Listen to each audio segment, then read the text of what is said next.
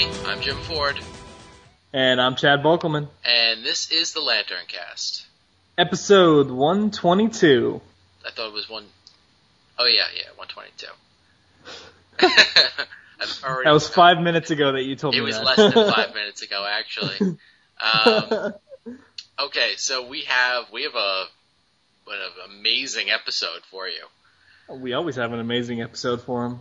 No, I mean, this is spectacularly amazing. Stupendous. Stupendously amazing. Yes. We have an interview. Thanks to Corwin. Corwin, thank you so much. Mm-hmm. He hooked up this interview for us. And Tony Bedard. Yeah. Mr. Tony Bedard, writer of Rebels, the current Green Lantern and the New Guardian series. He was on Green Lantern Corps from issue 48 until the DC relaunch. So. And the Blue Beetle, the new Blue Beetle. And the new Blue Beetle, and some other stuff. Yeah. So without further ado, we're gonna jump right into the interview. So enjoy. Yeah. We're here now with Tony Bedard.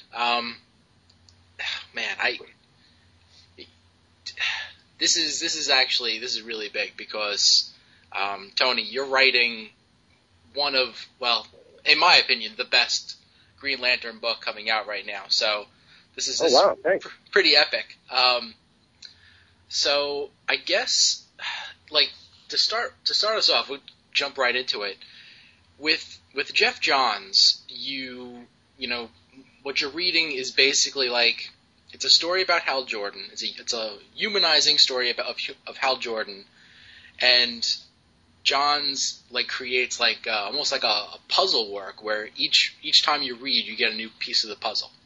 Now, when you read Green Lantern Corps or even Emerald Warriors, it's a very battle themed, and you're looking in on a humanized story of what's going on in a war kind of scenario.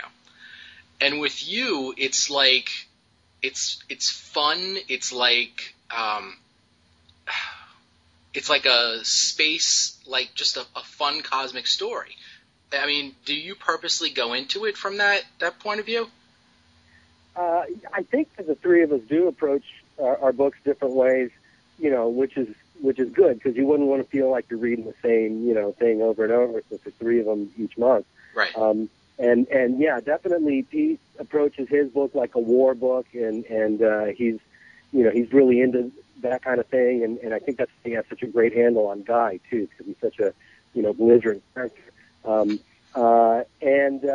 gosh, I think if there's anything that really influenced my approach and my work, I don't know if you've ever read Nexus by Mike Barron and Rude, but that was one of my all-time favorite comics. It was this great space opera that had all these, crazy characters, and it was almost as much humor and light moments in it as there were, crazy old crap moments. And so I like to try and, keep it light if I can, or just, get weird, quirky things in there. Sometimes it works better than others, but, I think that also fits Kyle. Kyle's, of all the Green Lanterns, he's the most like you and me, like a regular schmo who happened to get the ring, and that's probably what makes the character as successful as he is. He's very relatable. Mm-hmm. It's interesting that you bring up Nexus, because it just, a little backstory on myself. One of my first comics ever was a 2-issue crossover between Nexus and Magnus the Robot Fighter. Right. So I was working at Valiant back then. Yeah, exactly. That was one of my. What's funny is it's actually issue number 2 of that 2-issue crossover series was literally my first comic ever. Wow. And I still have that issue. I haven't had to rebuy it or anything. I have the issue I had as a kid. Mm-hmm. So. Okay. We're good? Are we good? All right. It must have been your pacemaker was too close to the, nuclear reactor that's powering your computers. Okay. Or that microwave burrito, one of the two. But Anyhow, yeah, Nexus Magnus Robot Fighter. Yeah, I was really excited that we did that thing. Yeah, that's just I had no idea you're involved with that at any level. That it's really cool.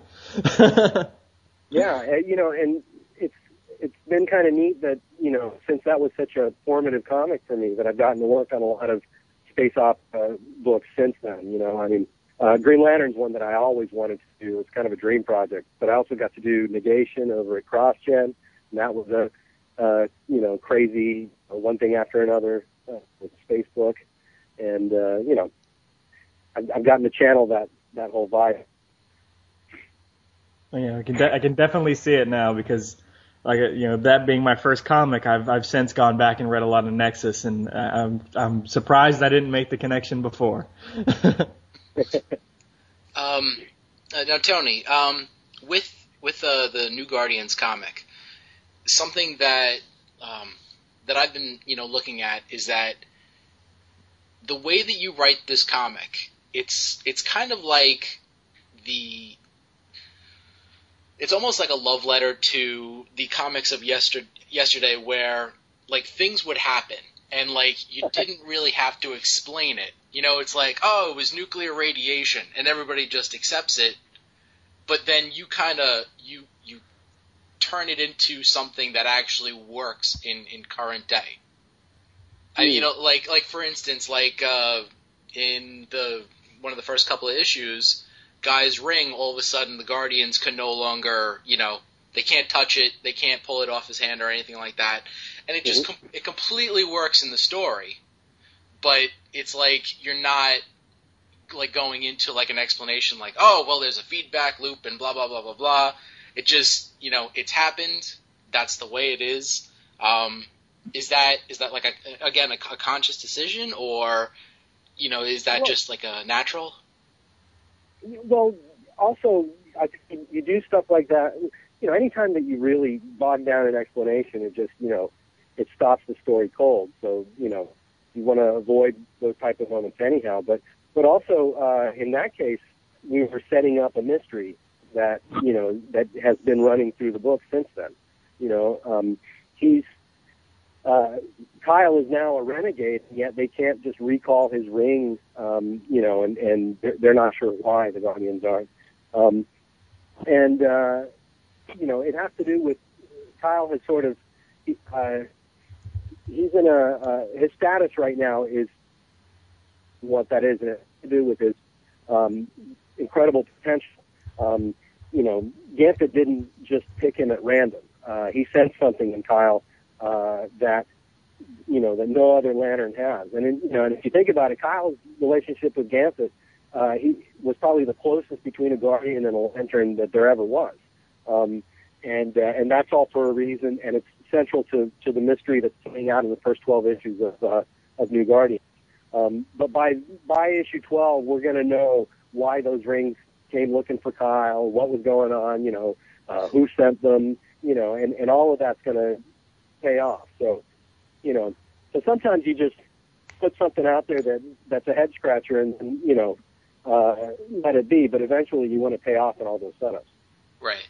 Yeah, like definitely the sense that I get when reading New Guardians is that you're definitely setting things up, but like right now the ride to get there is so much fun that I'm just not questioning it at all. Oh, good, man. That's perfect. That makes me so happy to hear.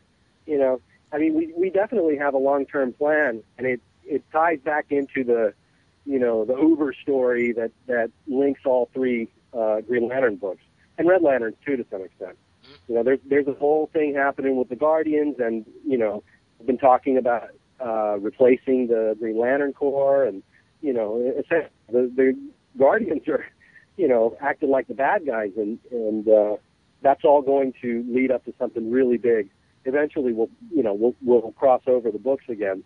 We don't want to do that like every other month because folks get worn out. But this is leading towards something big that's going to link up the books again.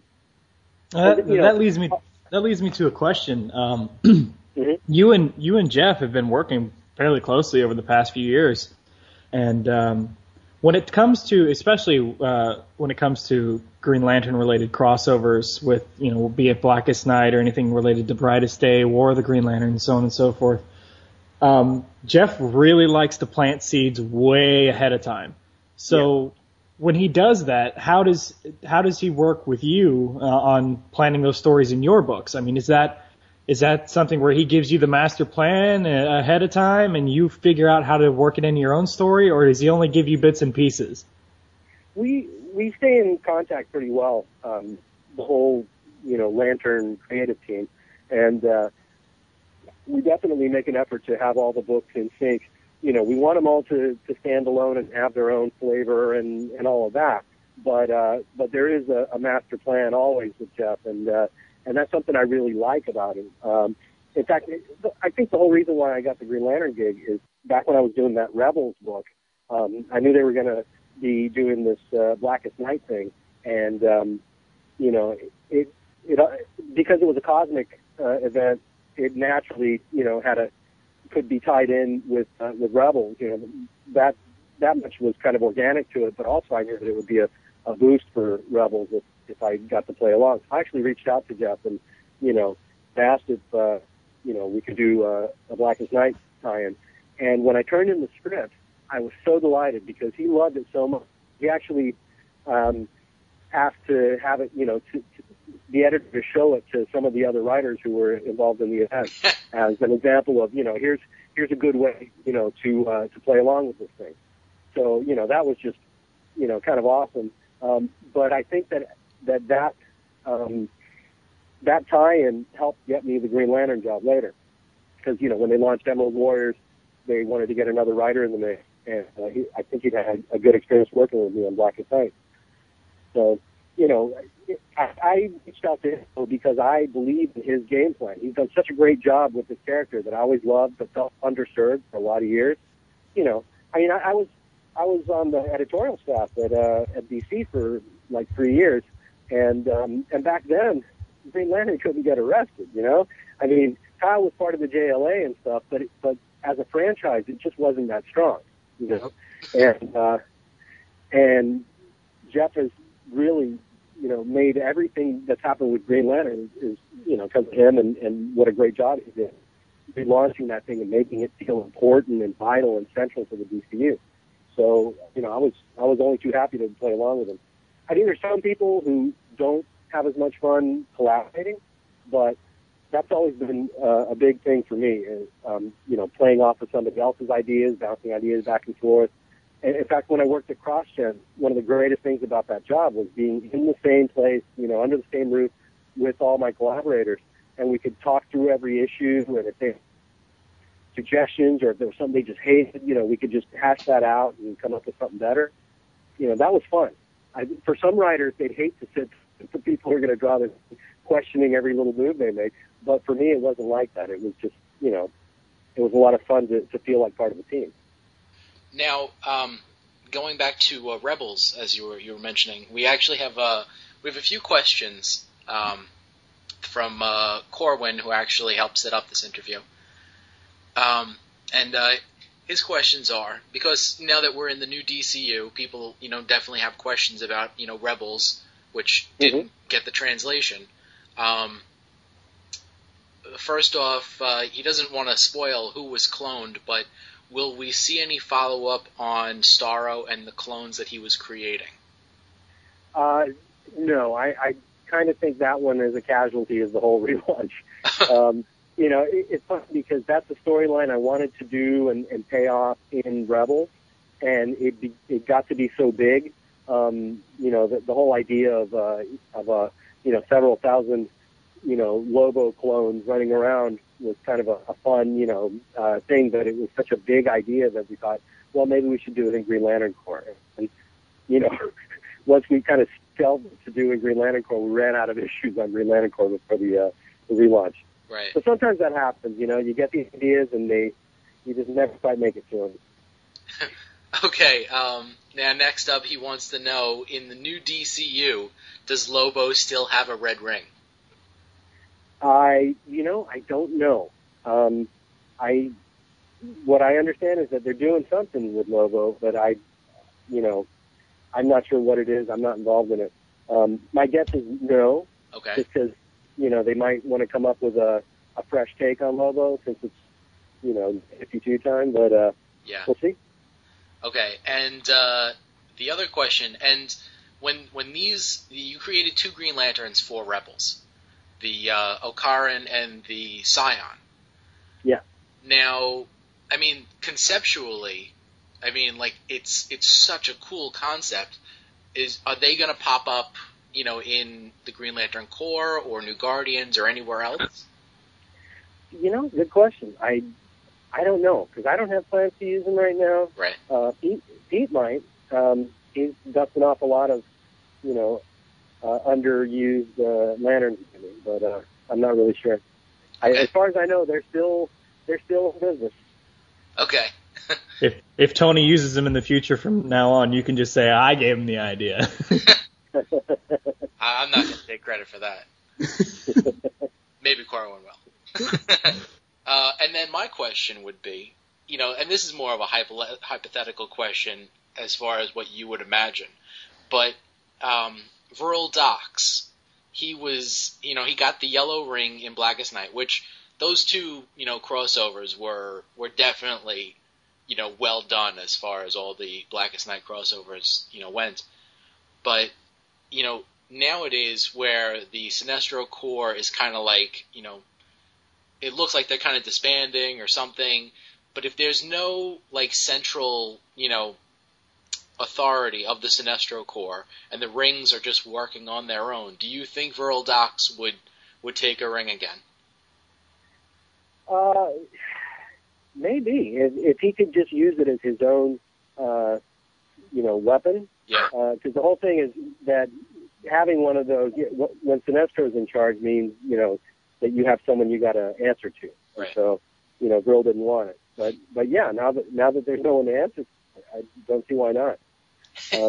But that whole business with the Sinestro Corps, being kind of put out of business by Sinestro is going to be dealt with in New Guardians number 8 when Arkillo goes back to Korrigar wondering what happened to his corps, and his ring is running out of power. He finds that the corps is abolished and the power battery's gone, so he can't even recharge his ring. And it's a bit of a moment for him, but it's a really fun issue too, because he's all kind of Yeah. Well, definitely be looking forward to that. Yeah. Yeah. Well, we're also bringing back the Weaponer character who we introduced in Green Lantern Corps in that issue. He'll be like the last of the former Sinestro Corps on Korrigar, and when Arkillo shows up, they're about to execute him, and Arkillo has to kind of spring him and find out what happened. And that's all going to lead to a lot of fun. Nice. I'll be looking to see if he's still got a piece of the white net. Yeah, well, we'll catch up with that too. Yeah, just be there when issue 8 comes out, and you'll see what's up. Yeah, well, without a doubt, because New Guardians is like, it brings back the days of, the original Kyle run where, there would be particular stories, like Ion, for instance, where, Vat Wednesday, when that issue came out, I was at the comic book store getting that issue because I needed to know what happened next. That's basically what you're doing with New Guardians as far as... Oh, man, awesome. I'm so glad to hear that. It's funny because I certainly don't consider myself any better than Jeff or Pete, but, just to know that book's speaking to you like that is really cool. It's like when I read the Batman books, Snyder's doing incredible things on Batman, but I actually like Pete's Batman and Robin a little bit more, and it's just because the themes and the things that he's dealing with in there, speak more to me. Yeah. But, it's good that the books are different enough that they have that appeal to different audiences.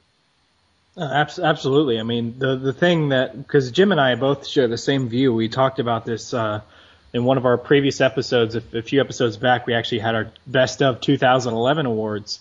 And for just the 2011, New Guardians 1 through 4 had come out. And just with those 4 issues, that storyline won our best story arc. Wow. Yeah, and and not to mention, I mean, just for you, as far as best single issue overall, Green Lantern Corps number 61, with John teaching the new recruit, the girl, going back to her home planet. That was best single issue overall, and then the most surprising reveal or twist was Glomulus in the orange ring. So, wow, hey, we got to get you guys on the phone with Dan DiDio. Say, hey, you got to keep that Tony guy around.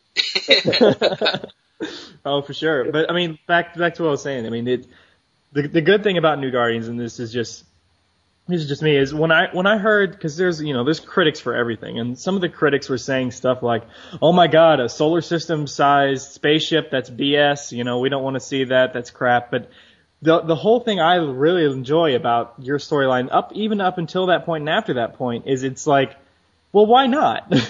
Yeah, right. It's science fiction, and who says you have to keep rooting it in bogus reality? I mean, it's like Jim said, it's got this root in old time comic books where Jack Kirby or someone would just draw something on the page, or someone would throw out an idea and just be like, well, why the heck not? Let's do it.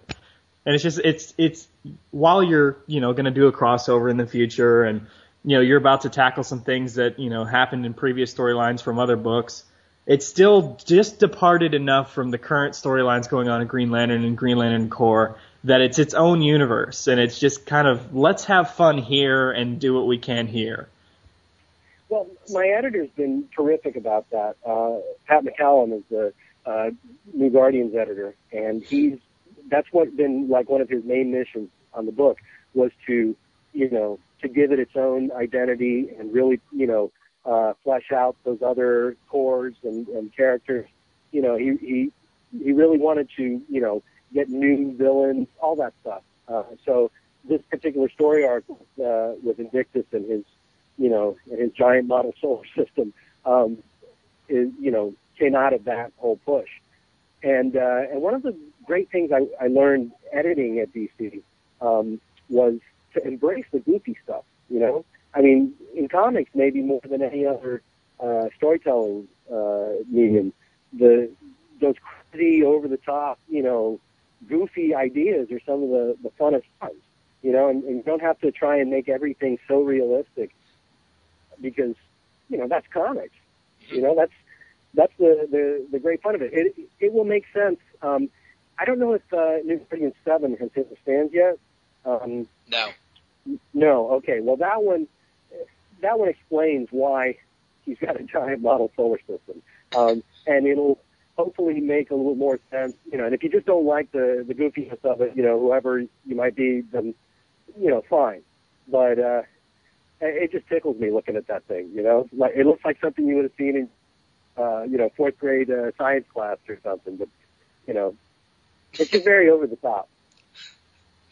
I mean, like characters like Mr. Terrific, for example. Before they kind of revamped him and made him sort of more cool and everything, he was just this guy running around with fair play and giant letters on his chest, And it was just like, what is that guy's deal? It's so stupid that I have to know more about him. So, I like that stuff. Now, Tony, with the New Guardians comic, when it was first solicited, one of the interesting little taglines was that you were going to have a member from each of the corps, including somebody from the Black Lanterns. Oh, when did they say that? That's not really in the plan. I'm not against it. Okay. I think it could be fun doing it at some point, but I don't have a Black Lantern up my sleeve waiting to come out yet. Okay. I think that we have to find a way. If there was one still running around, we'd have to explain why. Because I think they all went away when the Blackest Night was done, right? Or am I forgetting or overlooking a story in Well, they kind of came back during Brightest Day. I mean, but that was, via Firestorm's Matrix and a piece of the Black Lantern being in That's there. right. And, Yeah. yeah. Yeah, that's right. Yeah, what was his name? Deathstorm? Yes. I don't know. I that's something they got out based on my game first. Okay, so there's no current plans to have like a Black Lantern Mogo or something like that. No, it would be really cool. Yeah. Like I said, I'm not against it. I just, that's not happening anytime in the next, half a year or so. Okay. Well, speaking of the cast of New Guardians, our other co-host Dan couldn't be here, but he sent a couple of questions along. And one of the ones he wanted to know is, did you get to pick your New Guardians cast, or were those the characters that were given to you? I think maybe a little of both. I mean, we knew that Kyle was going to headline this book, and I got to pick Glomulus because it didn't make sense, I think, to have Larfleeze, running around with them. So we worked him in, but in a way that kind of is more true to him because he's not going to be, following someone else's lead. And we knew that Sinestro was going to be headlining Green Lantern, so I couldn't use him. We went with the next guy down on the totem pole there, Artillo. And Carol wasn't available either. So a lot of it was just, we couldn't go with that same lineup of New Guardians that we had to say to a certain extent. So then it was kind of fun to just pick somebody to play. A lot of these characters are still pretty unstaffed. Like, and they've been a wonderful surprise, like Glomulus. I actually didn't realize when we started off how much fun that character was going to be. But he's just visually fun. And Tyler did a great job of, since he's a construct and can shape change and stuff, of just doing goofy things with him. In the background, the way he reacts to things. He had him like dressed as a nurse one time when somebody was, hurting, and it was just hilarious. Or he's back to, I think, like cheerleader in one panel. Anyway, sometimes that's the best thing when the project you're working on ends up surprising you.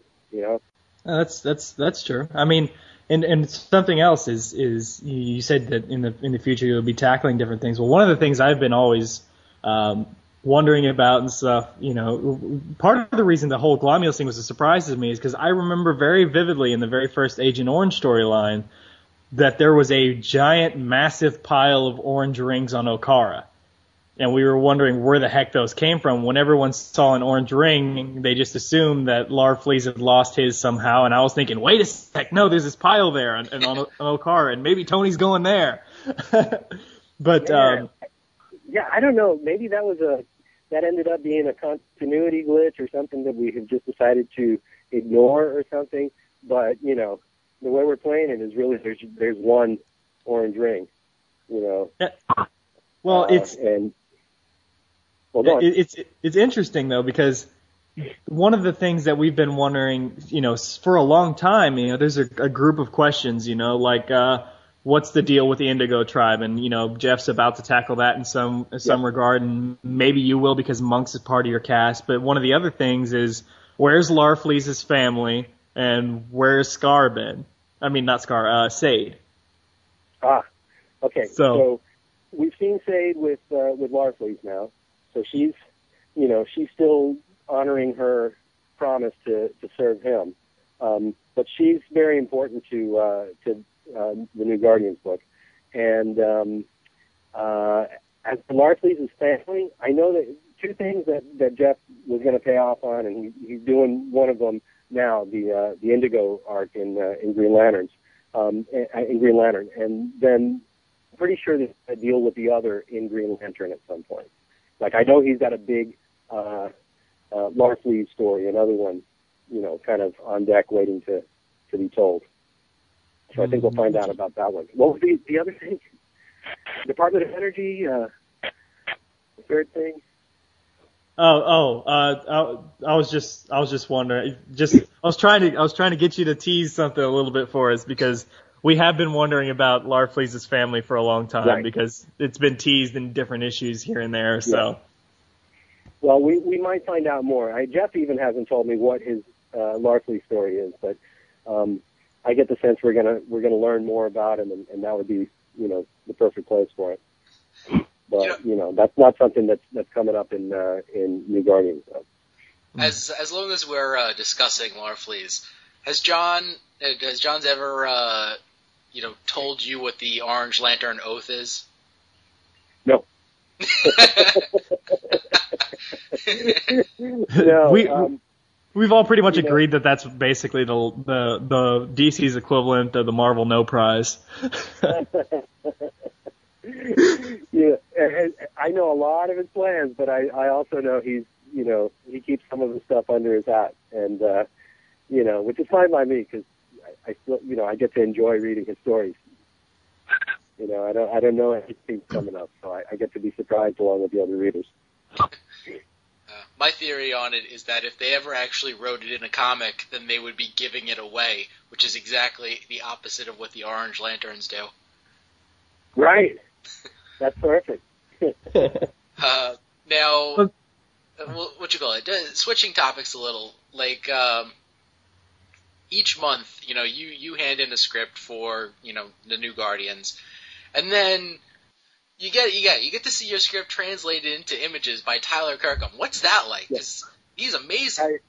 It's like it's almost like Christmas every time that an email comes in with new pages attached to it.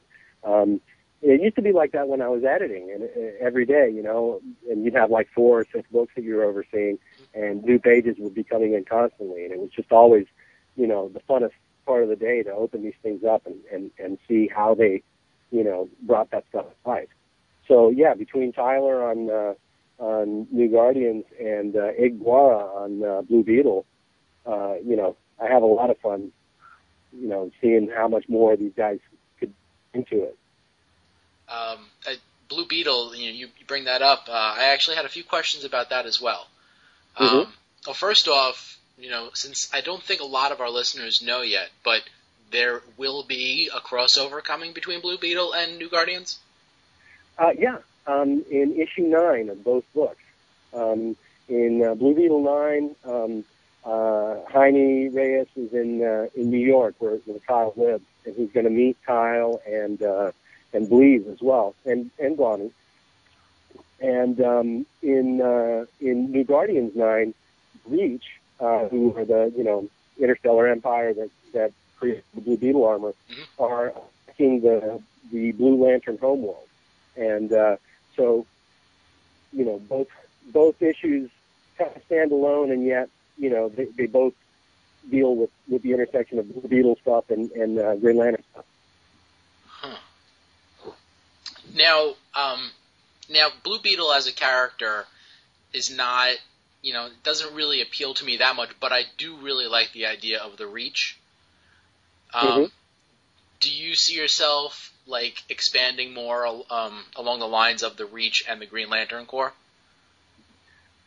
Yeah, I'd like to flesh that out some more, because they're old enemies, and, Blue Beetle has certain Green Lantern-like aspects, that whole idea of getting some ultimate alien weapon and having to sort of, adjust to having that thing and figure out how to use it.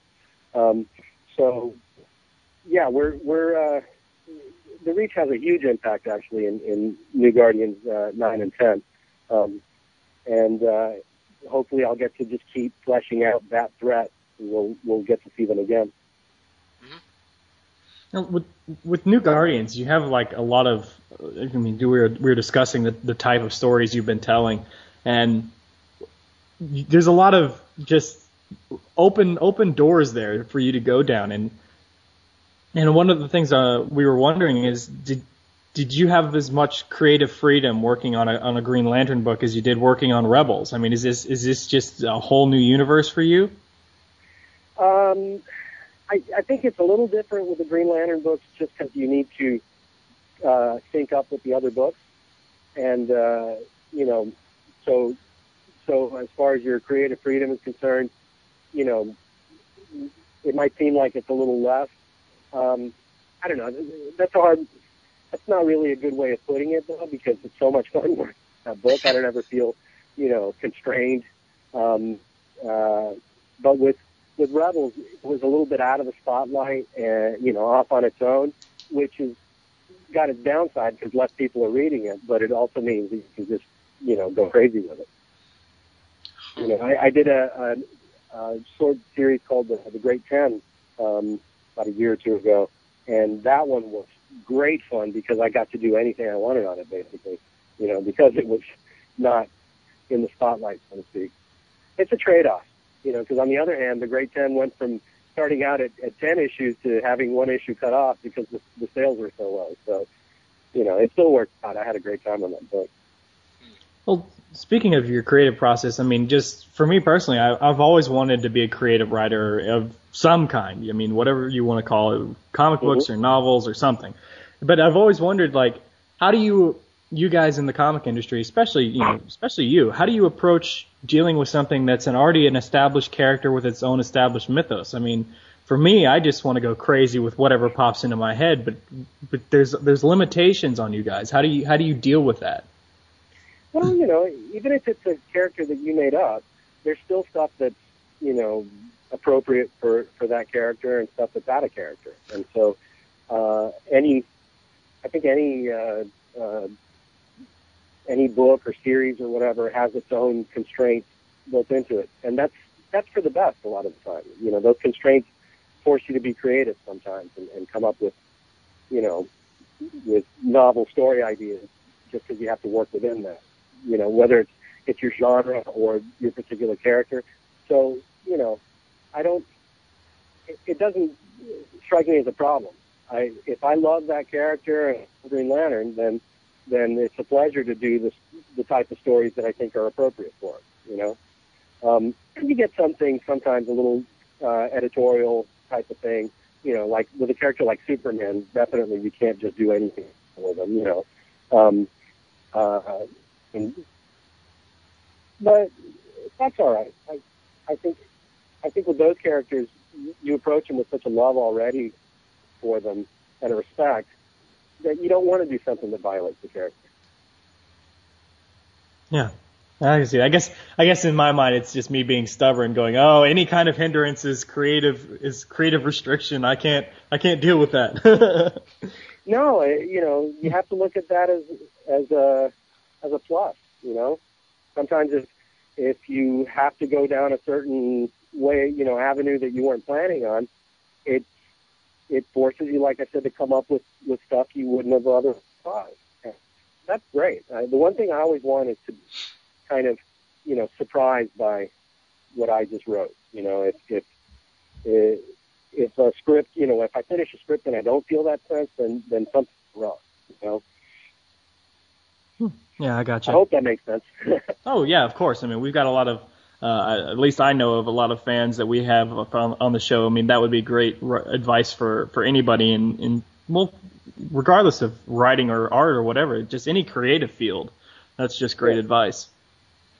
Yeah, these constraints are a good thing a lot of the time. You just need to approach them as such. Another question from Corwin to go along with the writing. He's curious, how long did it take for you to start feeling comfortable writing Green Lantern, and was there a certain arc where you felt you hit your stride? Yeah, I think the Weaponer arc probably, because there was a little sort of easing in and getting used to, the approach that they were already doing on Green Lantern. And like, for example, the Green Lantern books tend to have a lot of big, spreads and big panels, and, you want to open things up in those books. And I hadn't quite been writing that way when they gave me the job. So a lot of times the notes I would say is, take this panel and turn it into a splash page, or, can this moment be a double page spread? And when you do that, you have to shift everything around or even cut stuff, because there's just not going to be room for everything.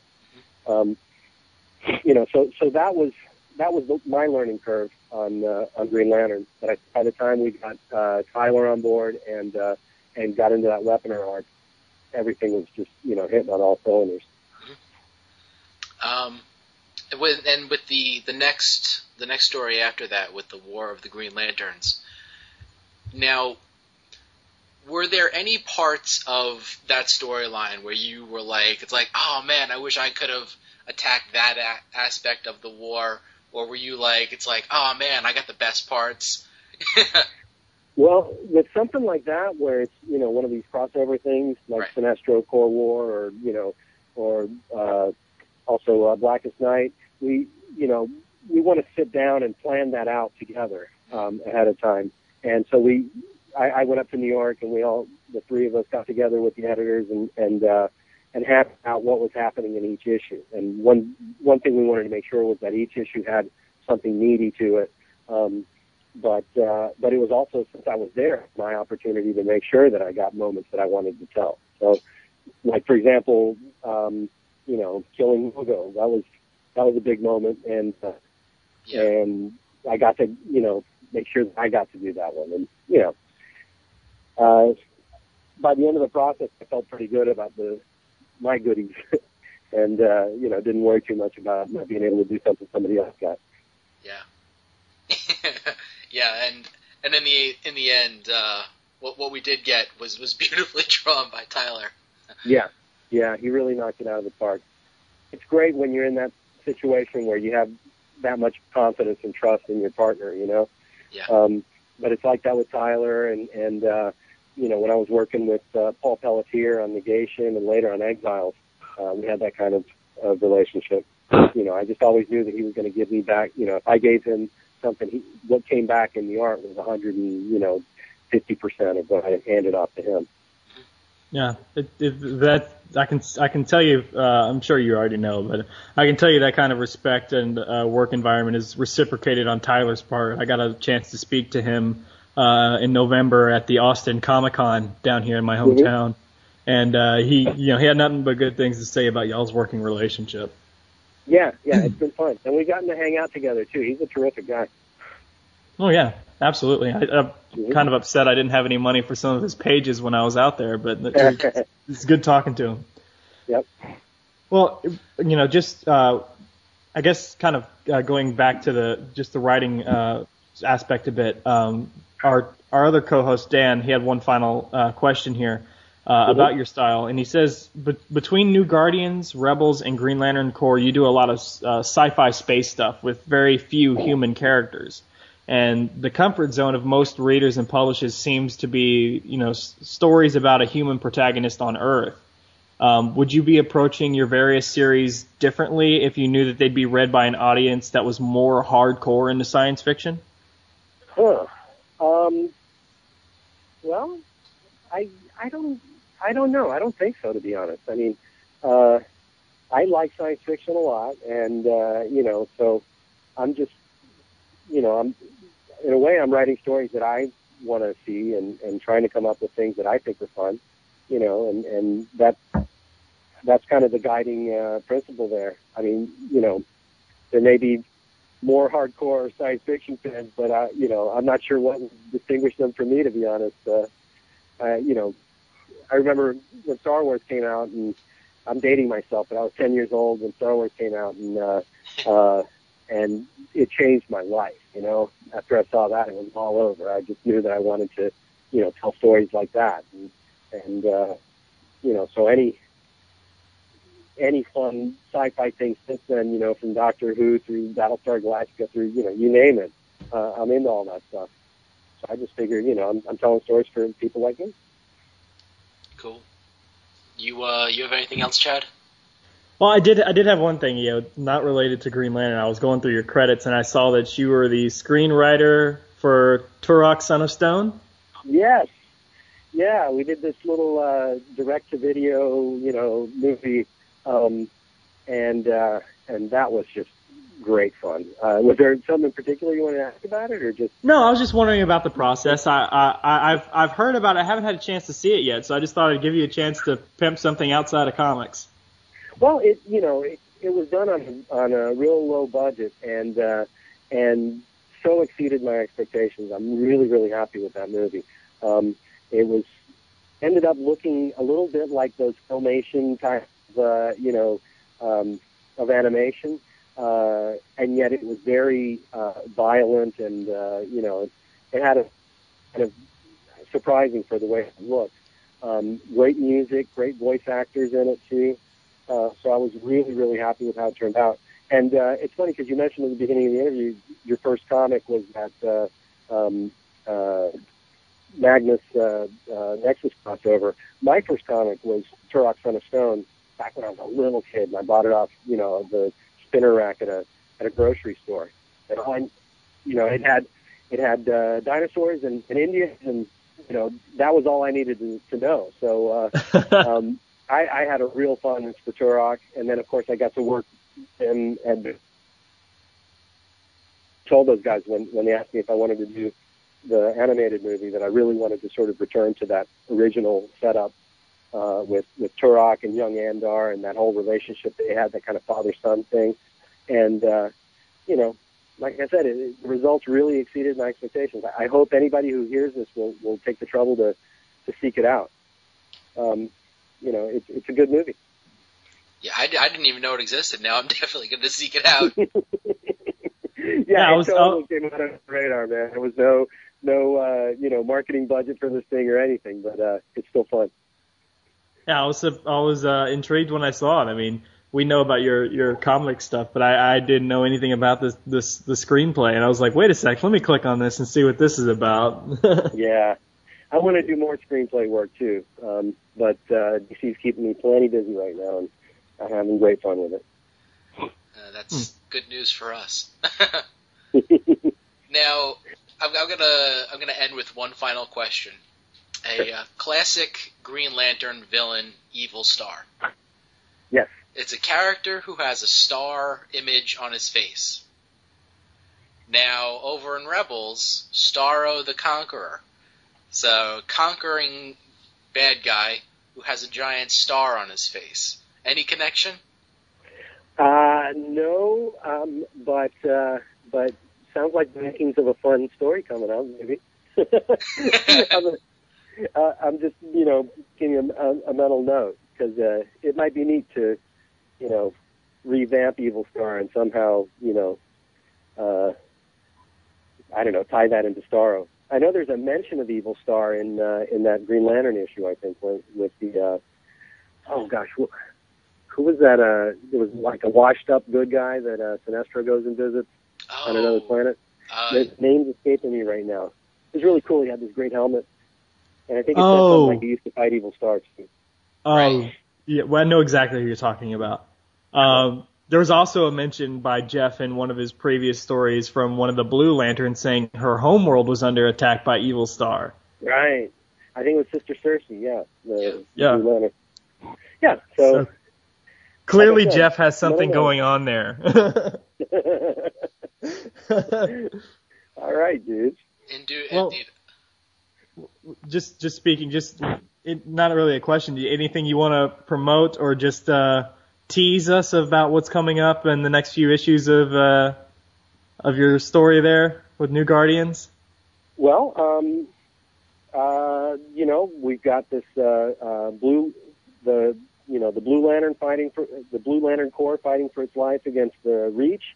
This crossover with Blue Beetle, and by issue 12, like I said, you're going to find out, why those rings came to Kyle and who sent them and what the deal was. And then after that, there's going to be a lot of big stuff with that overarching story with the Guardians. That's going to continue to move forward, and that's leading towards a massive payoff. It's a few months down the line here, but all of that is really rolling. So definitely, things are going to keep picking up in New Guardians, and I just hope that some of the folks reading that check out Blue Beetle.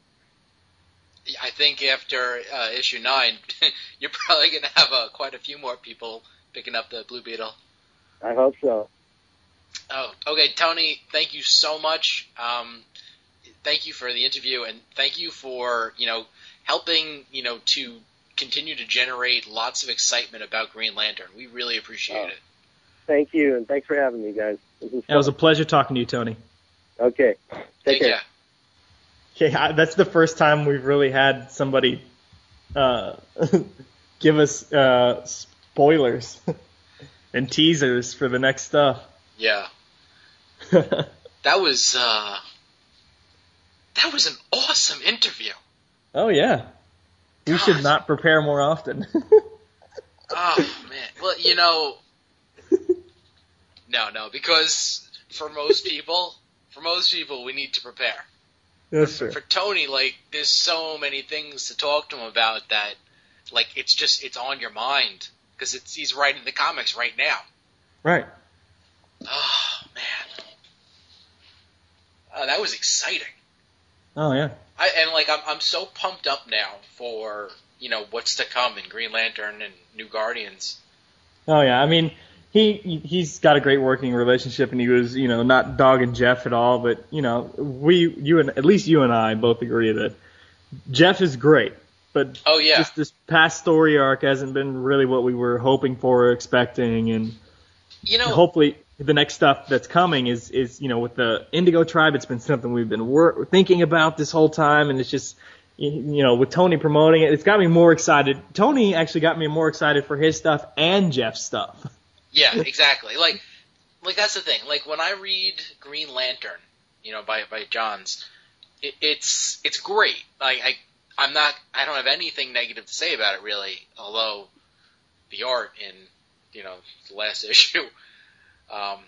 Number 6. Yeah, I wasn't really digging that, but we'll get to that when we do the issue 6s.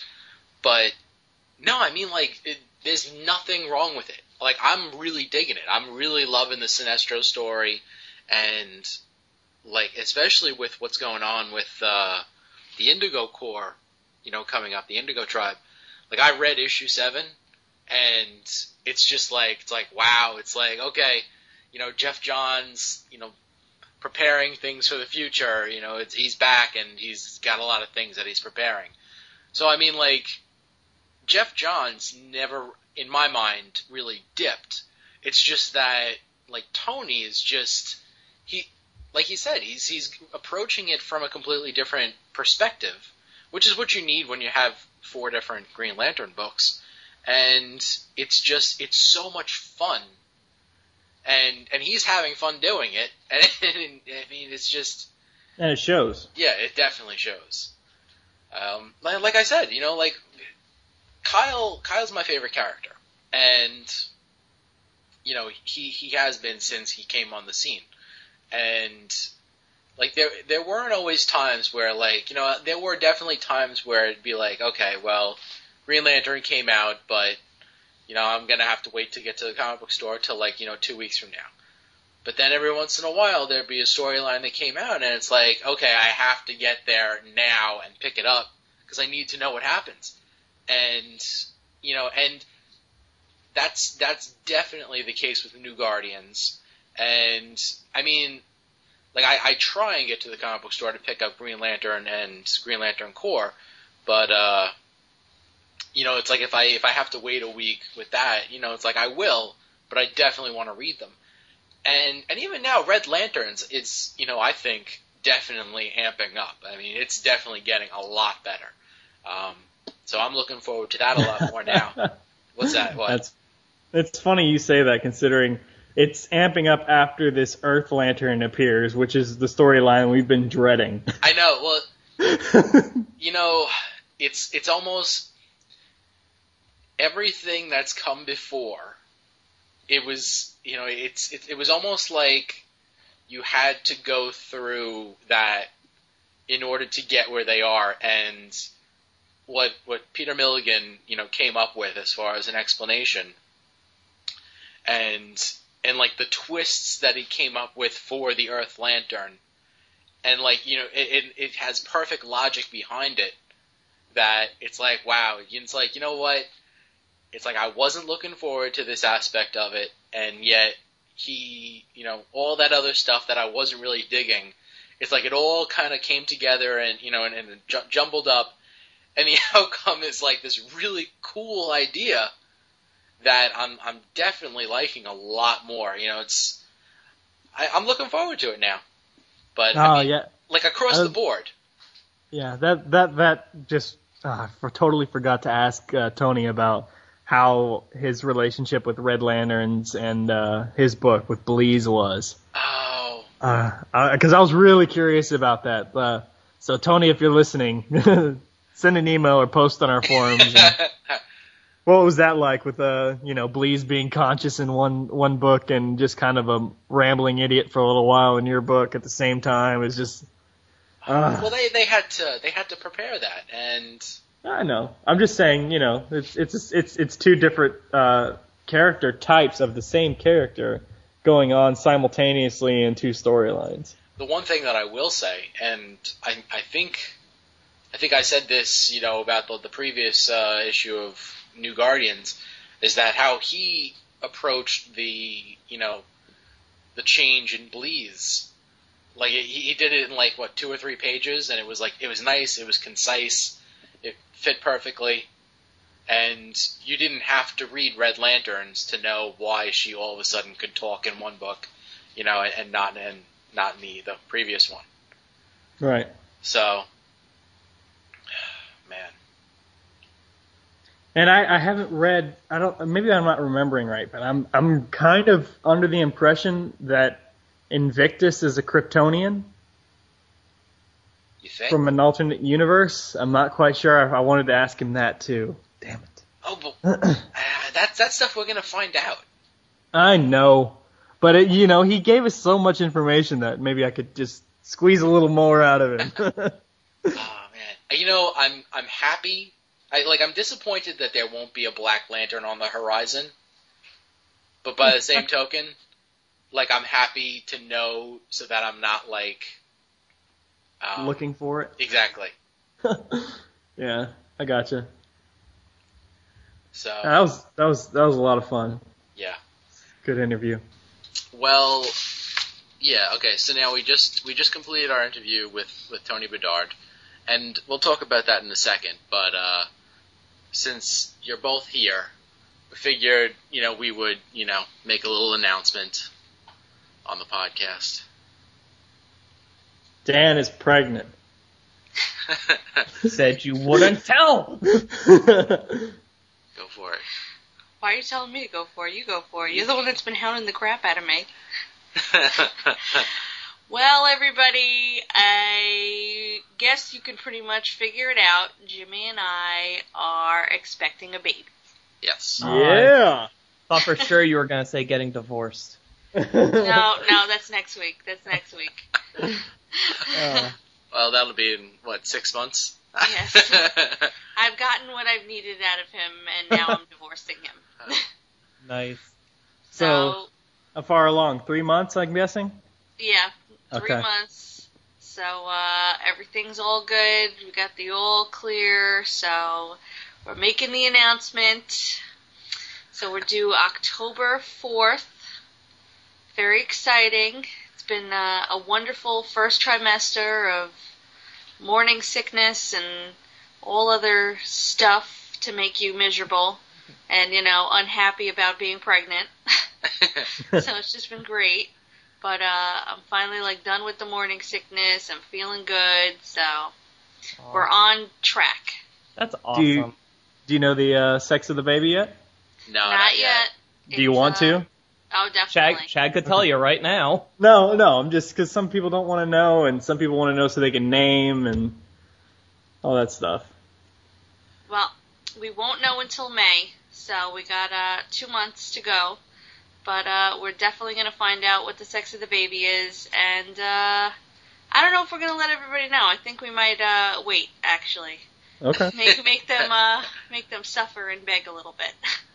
Now the big question is there any chance that Jim will be able to squeeze not Green Lantern, but a comic book name of some kind there?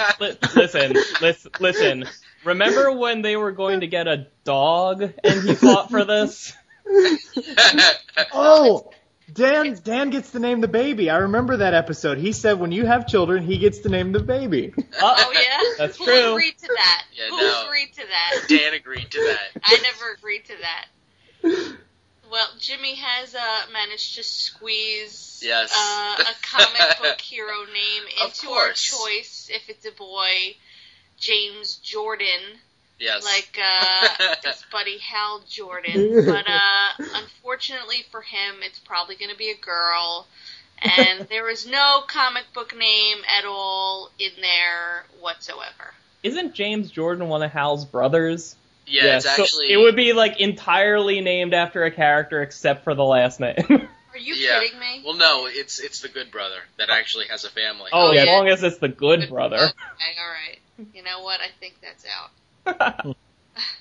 I think the name is out. See, Lauren, who looks out for you with these names? Me. Yeah. I'm the one you should trust, not your stupid husband. You got my best interest. No, it's just got a really nice ring to it, and I mean, like, I definitely wanted to name a boy after me with James, but since I'm already a junior, naming him with my middle name is completely out. You're a junior? Middle name.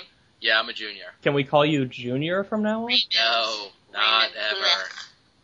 You can call me JR, but not really. Whatever, Call him Junior. James. He hates being called James. Somehow I think Jordan James sounds better than James Jordan.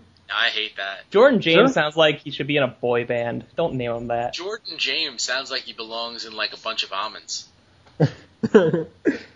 That made no sense. Jordan Almonds. Almonds is a lame joke. Yeah, it Uh, really is. So, yeah, no, it's funny, actually. I don't know if it was the last time we were recording or the time before that. And, I was so tired. I was, running ragged. And Chad's like, "Are you pregnant?" It's like... Well, I can't really. I know some people very close to me who are going through the exact same thing, waiting till the third month to tell everybody. Yeah. And they're going through the exact situation. I'm kind of seeing what's happening to them, so I kind of figured that that's where you guys were. I was wondering how you guessed 3 months. I'm like, what the hell? Yeah, most pregnancies can go wrong within the first 3 months, miscarries or any kind of complications. So a lot of couples like to wait until the third month before they like to tell anybody. Explaining that to Jimmy, it didn't really click in his head every week. Can we tell them? Can we tell them? I'm gonna tell them? No, we can't tell them. And then Jim went on vacation and had morning sickness for a couple weeks. Oh God, that was a joy going on a cruise with morning sickness. That was wonderful. Oh, you had a good time. I did have a good time on vacation, but you know what? The morning sickness was killing. I lost 16 pounds in a month just from morning sickness. So Have a baby. It's the easiest way to lose weight. exactly. I You lost can't keep anything down. You throw everything up. It's great. 30 pounds in a couple of months, so just drink lots of water. Chad had a tapeworm and a virus, and he also got pregnant. Exactly. God. Well, Lauren, it's So- okay. You're puking for 2. That's okay. Oh, thank you. Yes. Keep the baby away from the fridge. I know, right? I don't know how Jimmy confuses a bag of groceries with a baby, but Oh, God, that's right. it's so retarded. I'm gonna go get You a were, bag of groceries. holding He's like, them in your arms like a baby, and then you pointed at the refrigerator. I don't know what kind of baby you're gonna put- holding, but you're- that is one big goddamn baby. It's like, I put a baby in the refrigerator. It's a Ford baby. Oh It's a my God. refrigerator baby. Well, that's what I'm Built scared Ford of. stuff. You've seen Jimmy's head. It's a goddamn watermelon. Yeah. I'm afraid. That baby's gonna be C-sectioned for sure. It's gonna be like Stewie, only larger head. Seriously. Oh my God. Oh, maybe you'll be born British, too. One can hope. Oh, my God. Well, So congratulations. Jason's not coming on? We wanted to tell Jason. He missed all of the excitement now. Yeah. Oh well. He's lame. Just saying. So mean. He has to feed his kids. Whatever. Jason already had kids. He did this already. Exactly. It's like old news. they're old enough to fend for themselves. Aren't they like 16 and 9 or something? 16, 9, and 2. Come on. Learn how to use a microwave. Oh God. God. Just eat Cheerios off the floor. That's what we used to do. I mean, come on. Get it together. And that explains a lot. Yes, it does. That's why I married you. Exactly. Oh, God. All right, so everybody knows. Nobody post on my Facebook before I announce it on my Facebook, or I will murder you. Well, I swear I will. Is this going up in like a week? So Yes. You have a week to do this. Exactly. Yes. So my doctor's appointment is on Tuesday. So I want to get the all clear from him, and then I'm going to be posting online that night that we're pregnant. So just wait for the post. Don't put anything up until you see the post, please. Because I will never hear the end of it. Yeah, so now you guys know a week ahead of the general populace, and, I talked to James about, the possibilities of getting him on, but at least he's going to hear it before the general populace as well. Well, at least keep me updated. I know a lot of people are just like, oh my god, I'm sick of hearing about it. Please stop telling me. But yeah, keep me updated. All right, sounds good. Yeah. Oh, hey, if it's a boy, you should name it James after James. Not after Jim. I will name it after Irish James. You're right. Jim has nothing to do with that. Yes. Well, congratulations, Lauren. Thank you. And only Lauren, because frankly, Jim's probably going to still mess this up at some point. So congratulations, Lauren. Thank you. I appreciate it. It's been rough, so let's pray for smoother sailing. It's been rough. Oh, yeah, it's been rough? Yeah, sleeping with Jim has to be terrible. Been puking up your guts and not keeping anything down and had mood swings and have to take prenatal vitamins that make you constipated? I think not. Listen, it's been me suffering this road alone, okay? Listen. Helped you out a little. Help me out a little. Help me out a little. Oh, how you feeling today, honey? Oh, you puked this morning? Alright, gotta go to work. Asshole. Here's some runny eggs and oatmeal. Oh, God. Surprise. Here's a flapjack. Swear to God. Make it last. Oh, my God. It's okay, Lauren, you're constipated for 2 now. I know, I am. Believe me, I am. I went out and I got fiber gummy bears. They say to eat one. I'm eating like 10 of them a day. I'm ingesting like 30 grams of fiber and still suffering. She's eating them like gummy bears. Which, the, by the way, they're delicious like gummy bears. Why are you eating her fiber gummy bears? Because he's cruel. I need those goddamn gummies. They're delicious. Get and I like actual gummy bears. Yeah, well, I don't have them, and she has gummy bears, so she should share. I put them in my car this morning. You're an adult, Jim. Go get your own goddamn gummy bears. So, you know what I have to say? And here's the final word on that. My ass hurts, alright? My ass hurts. I need those gummy bears. Gummy bears bouncing here and there and everywhere. Oh, God. This is going to be the after the credits stuff, isn't it? Yeah, I suppose we could probably push it. No, keep this all in. It's all completely relevant. Exactly. Yeah, we were like, there's the Tony Bedard interview, everybody. Oh, and by the way, we have an announcement. Do you think he's going to listen to this episode? Yeah, I think so. No, the people who published the Green Lantern and Philosophy book listen to this episode. That's true. So I for one think Tony Bedard will be happy to be part of this joyous occasion.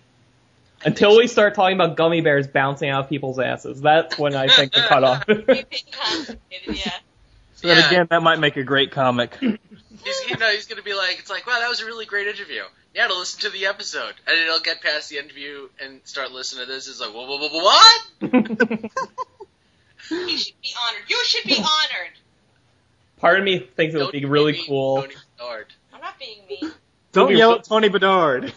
And my constipation and being pregnant and suffering and talking about it, well, then you better just deal with it. God, she's yelling right at him now. God, man. Okay, well, we hope you enjoyed that interview, because he'll never come back on again, thanks to Lauren. Wouldn't it be cool if, we just got blacklisted from here on out and nobody will talk to us? Oh, we still need Jeff Johns. Come on. Oh, yeah, no, this is what's going to keep that from happening. What are we like collecting? And he's gonna be the the final chess piece. He's gonna be our pride and joy. What about Tomasi? Well, we still need Tomasi and Gleason. Tomasi, Gleason, and Johns, and Alan Moore. Okay, so Lauren is going to go lie down again. Yeah, I'm gonna go pass out. It's way past my bedtime. Night, Lauren. Night, guys. All right, congratulations. Thank you. Bye. Bye. Aw, she's sleeping for 2. Yeah, so I remember Jamie Dunst on the forums. He was posting when he had a daughter, and he was posting like these like outfits that he got for her from I don't know one of the websites online, and I always thought to myself, it's like, oh man, it's like boy or girl, no matter what, like they're getting like little pajamas, superhero costumes. Oh man, I'm gonna totally raise a geek. Every belly a stage is going to turn him into like a pro athlete or something. That's good too. So It's like has you for a dad, and then grows up to have like friends and a sports career, and I don't know. That fell apart halfway through thinking about it. I'm tired. yeah, I'm sure that's what it is. Yeah. So Tony Bedard interview. I liked it. It was very good. I mean, there was a couple of points where we kind of hopped from topic to topic, just two unrelated topics, but it was really good, especially because he not necessarily revealed, but teased and gave, ideas and hints at upcoming storylines unprovoked. Yeah, it was a great interview. I mean, from my perspective, I'm not gonna, try and speak for the listeners, but I mean, as far as I'm concerned, like, it would definitely be an interview that I would want to listen to because, like, he's so excited about the whole book and what's going to happen and everything like that. And it's so much fun to read and to hear him, talk about it like that. It's just like, it gets you even more excited about the book. And like the things that he has planned, like he has plans on, explaining everything by issue 12. Nice. Mm-hmm. So, I mean, you read the book for a year, and, like, that first mystery is going to be solved. But, I mean, like, reading the book right now, it's like that mystery is the farthest thing from my mind, because the rest of the book is just so much fun. It's like Kyle Rayner and a bunch of other, ragtag, crazy monsters from the other cores going up against, right now, a guy that hangs out in the sun, and he lives in a solar system spaceship. Oh yeah, and check this out, because Dan's with us, and he wasn't a part of the interview, hasn't got a chance to hear it yet, but just to get his reaction. Okay, I'm sorry. Go. You know that Tony Bedard is writing the Blue Beetle. Yes. Okay, issue 9 of Blue Beetle specifically will have him in New York City teaming up or going up against Kyle Rayner. Cool. And issue 9, I also believe, of New Guardians has the Reach, who's responsible for Blue Beetle's costume and technology, going up against the Blue Lantern homeworld. Nice. So I was just wondering what you thought about that little reveal. I like that. Yeah. I figured you would. Yeah, because like I remember like the last time around, like pre New 52, they had always they alluded to there being like this like, I won't say war, but this like bad history between like at least the Green Lantern Corps and the Reach, but we never really got to see anything come of that. So I remember hearing about that in Infinite Crisis, wasn't it? Yeah, that's when Jaime got like. That's when this Blue Beetle debuted, and like, like the Green Lanterns couldn't be around him because their rings were like freaking out and wanted to attack him. Yeah. And no, that's really cool. Like I actually forgot he was writing Blue Beetle now. Like that's a cool thing. Like he's writing both books so he can really just play with it. Yeah. Awesome. Yeah, he wants to, definitely delve more into the Reach also, which, I mean, let's see, I picked up, I definitely picked up the first issue of Blue Beetle, and I picked up another issue, I don't know if it was 3 or 4, or possibly even 5, that kind of alluded to that, issue 9 crossover type thing. Yeah, I mean, once that comes, once that finally hits, I'm definitely going to, be looking at it, like, I guess with an extra critical eye to see if maybe that is something that I want to start picking up from now on. Yeah, and, I mean, well, I know I'm definitely going to be reading that crossover issue at least. If, like, even, like, regardless, I would probably be reading it for the show. But, like, I mean, I said back when we started talking about the New 52 as it was happening, how, like, I was kind of disappointed in Blue Beetle because I felt like it was just kind of starting off at the exact same point, telling the exact same story as the last time this character had a number one, not just like a couple years beforehand. So it kind of had me down on it, and I stopped getting it. But if the writer's that excited about what he's doing with it, and I'm going to be reading at least one other issue of it, maybe I'll keep going with it from there. I like that character. I would like to read about that character. So maybe this is a good time for me to jump back in. Perhaps. Absolutely. And what was he saying? Something about we'll get some there is a crossover coming between Green Lantern books in the future, not real soon, but within the next couple of months, involving the Guardians attempting to wipe out the Green Lantern Corps. Yeah, that's like a major storyline. Yeah, what's funny is Corwin posted something about he feels that Johns is ramping up to the next big Blackest Night style epic storyline in the forums right after we finish the interview with Tony. So that's what we're gonna see is what he's alluding to, is Johns is in fact ramping up to something. So yeah, well, think about the fact that all of the books are gonna hit milestone issue numbers at the same time now. So like issue 12 is probably gonna be like oversized crossover mega craziness or something. Yeah, like I'll listen to this when it goes up, but like, did anybody talk about the solar system ship? Did anybody ask him about that and why that is that? Well, we didn't ask him about it, but we did talk to him about it and said we thought it was a cool idea. We thought it was a cool idea.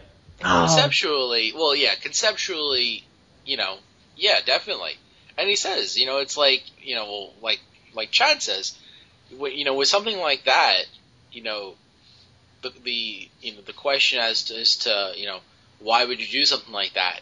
And the answer very simply is, well, why wouldn't you make a giant solar system, spaceship planet type thing? Especially given what you have, in the past. You have a living planet, you have a living space city. You have so many of these giant, enormous concepts. And if you're going to put a giant, enormous concept in any of the Green Lantern books, New Guardians is definitely the one to do it, because that's what he's doing. He's using like these fantastical concepts, and it's fun. So it fits. It does fit. Nah, I still don't like it. You definitely, you could definitely, say the style of it is, crummy or whatever, I mean, we all kind of agree that we love, and I completely blanked on his name again. We love the art from Tyler Kirkham. Yes. Tyler Kirkham. Yeah, no, today I have not been able to remember his name at all. We all love his art. So, I mean, if he, made one design, thing that we didn't really like that much, then we could kind of cut him some slack. Which, I mean, I don't hate it. I definitely don't hate it. And not to mention, this will probably go up after issue 7 is out, but he did make mention that there was some explanation involving why Invictus has a solar system sized ship, model, whatever, in issue 7. So. Yeah. I had an idea about that, but whatever. Okay, so sounds like that was fun. Oh yeah. Oh, definitely. Super easy to talk to. Yeah. Oh my God. The conversation. The amount of prep work that I, put into this interview, like, it was less prep than I usually do. But I mean, like, there's so many, like, topics that I wanted to touch on that are just, like, in my head anyway, because he's just currently doing the book, that it's just so easy to come up with questions for him, so. Chad. Yeah. Jim does prep work for episodes. Did you have any idea? No, I had no idea. He fakes it well, doesn't he?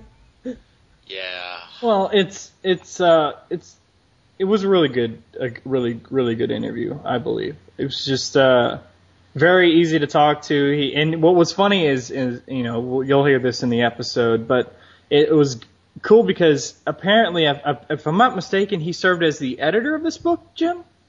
The one I'm about to mention?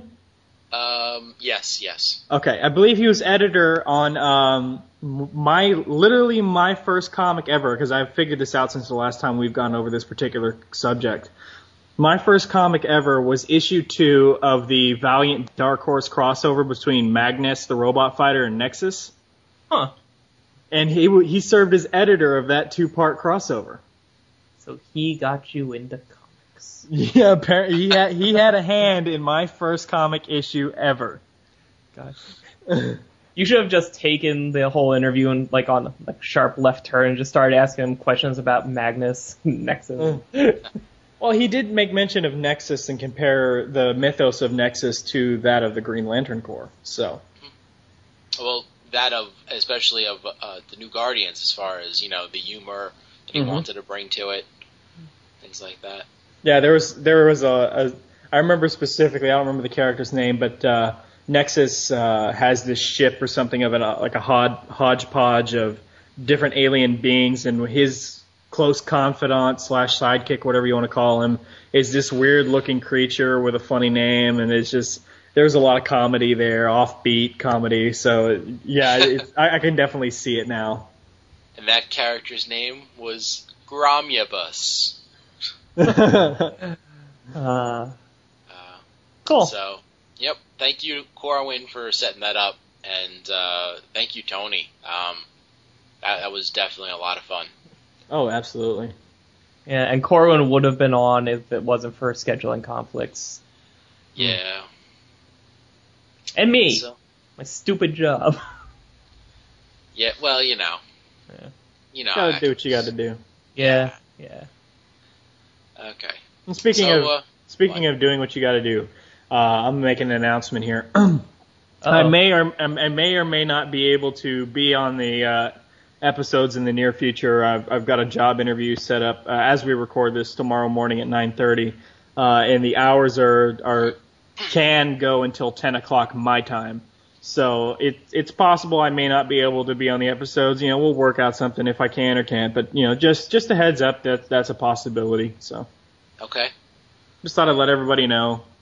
Well, that's terrific news, because I've always told Dan that I don't want to miss an episode up until the point where I have a kid. Because after that, I may not be able to make every episode. So it's the Dan Kursky Show, everybody. Welcome. Well, I mean, once Jim has a kid, especially the first few months, if not a year, that he has a kid, then we'd only have to worry about two-time constraints rather than 3. So, screw you, Pokemon. This is my time to shine. Hey, man, I've been getting some good interviews lately. Well, not the Tony Bedard one, but hey, come on. Yeah. Yeah. Give me credit. Thanks, Owen. Not Chad. Daryl Banks, give me credit. You know something? It's going to take a little while because it's in storage at the moment. Because I'm between living spaces. But let's have a contest. Okay, what's in storage? What are you Okay. talking about? Jacob on the forums, Jacob Maurer. Now this was actually like at least a year ago that he sent us some comics signed by Tony Bedard. So, what better time to finally have a contest to give those comics away than right now? It'll be a simple contest. Just shoot us an email and, I guess subject line Tony Bedard and Name your baby. Let the listeners name your baby, and whoever gives the best submission, that's what you name your baby, and they get the prize. Yeah, no, that's not going to happen at all. Don't tell Lauren. So just write, that you want to be entered in the contest, or, your name or whatever. Doesn't really matter. We'll shoot you some comics. I don't remember. I think one of them was either Action or Superboy or Adventure, something like that. I'm assuming members of the LanternCast are excluded. Yes. Dang it. But yeah, Tony Bedard signed comics. And as soon as I get the stuff out of storage, possibly sooner, we will ship those out to you. When is this? What are we in? March? This is going to go up. If this is going up next week, then it'll be let's say the week of March 22nd. Right. So we'll keep this up until April... End of April. April 30th. Okay? That works. Okay. Last day of April. You have till the end of April to shoot us an email and win some signed comics from Tony Bedard. And it's Jacob. And is this just like pick an entry out of a hat, that person gets them all kind of thing? Yes. Okay. Yes. That's definitely the way that we're going to do this. Well, come on then. It's not biased if you're pulling out a hat. We can still enter. You're out, Chad. You're out. You get nothing! I'm Chad. I want a job and signed comics. Yeah.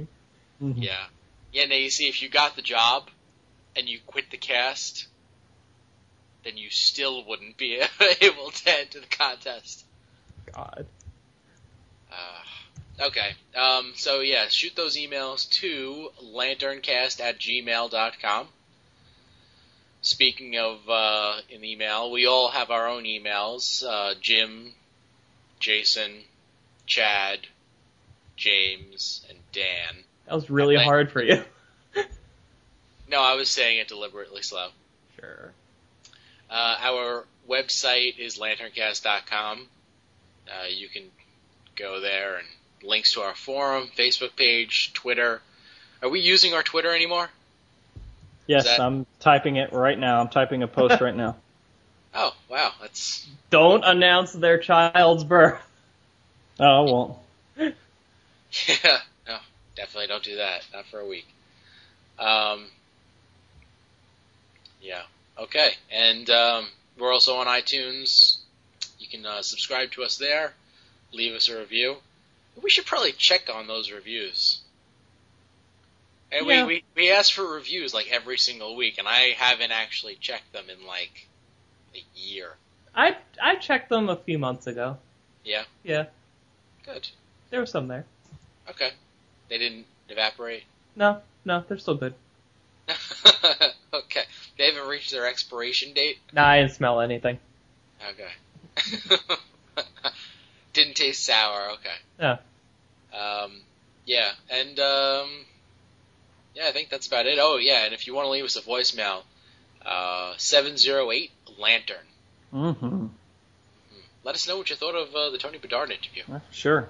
And we did get a lot of feedback, just throwing it out there on the Green Lantern and Philosophy episode on Twitter. Even the I think it was the writer or publisher or someone involved with the actual company who published the book actually retweeted the interview and everything. So, and through that we got a few more listeners and everything. So, thanks to them, and thanks to to all the new listeners. So cool, very cool. And if you guys want to, if you've read the book or have written the book, if you want to leave us some comments about the book, any of the chapters that you read or wrote, then by all means, shoot us a voicemail for that too. Yes, we only take feedback from authors now. So if you're a listener and you want to contact us, get published. Yes. God. All right. Good night, everybody. Good night. good night.